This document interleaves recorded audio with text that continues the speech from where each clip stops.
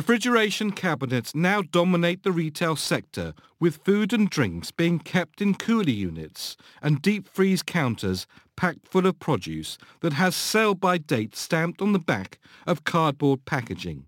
From the freezer in our stores to the fridges in our homes, refrigeration is now taken for granted by shoppers and consumers, not to mention the retailers themselves. In the first half of the 19th century, the American Frederick Tudor was known as the Ice King. He tried to develop a better way of insulating goods that were being shipped long distances.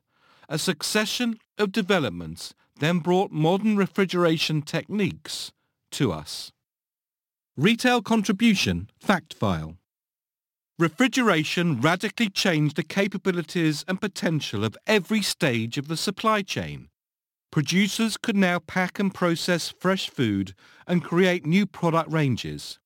Distributors were able to transport those products all over the globe, knowing that they would still be fresh or frozen on arrival.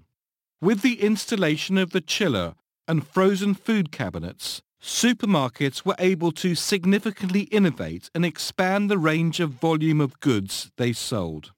And new strands of retailing emerged. The frozen food store.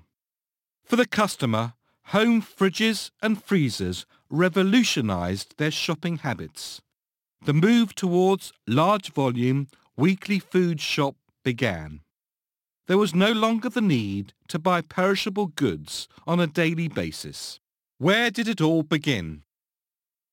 William Cullen at the University of Glasgow in 1748 was able to demonstrate how refrigeration worked.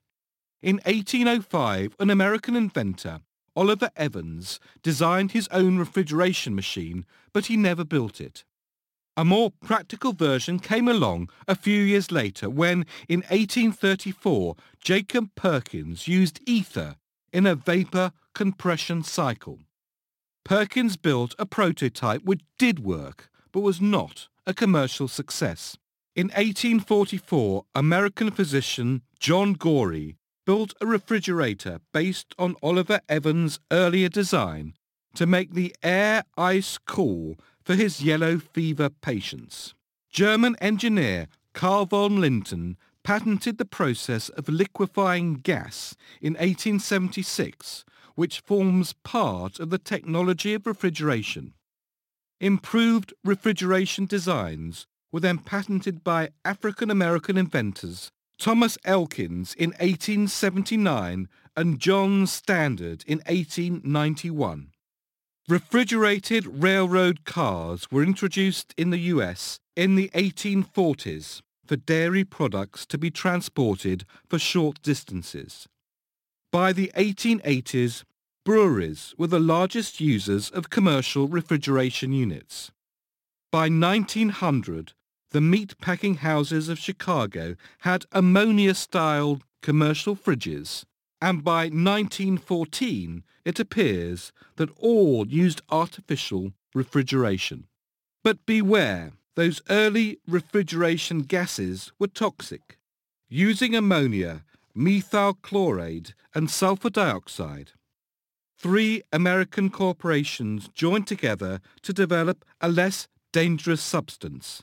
There had been several fatal accidents from gases leaking from these early units.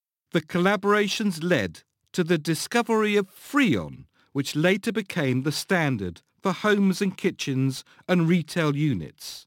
It's only now that we're realizing that these chlorofluorocarbons can put holes in our ozone layer, a sobering thought, and they're now banned.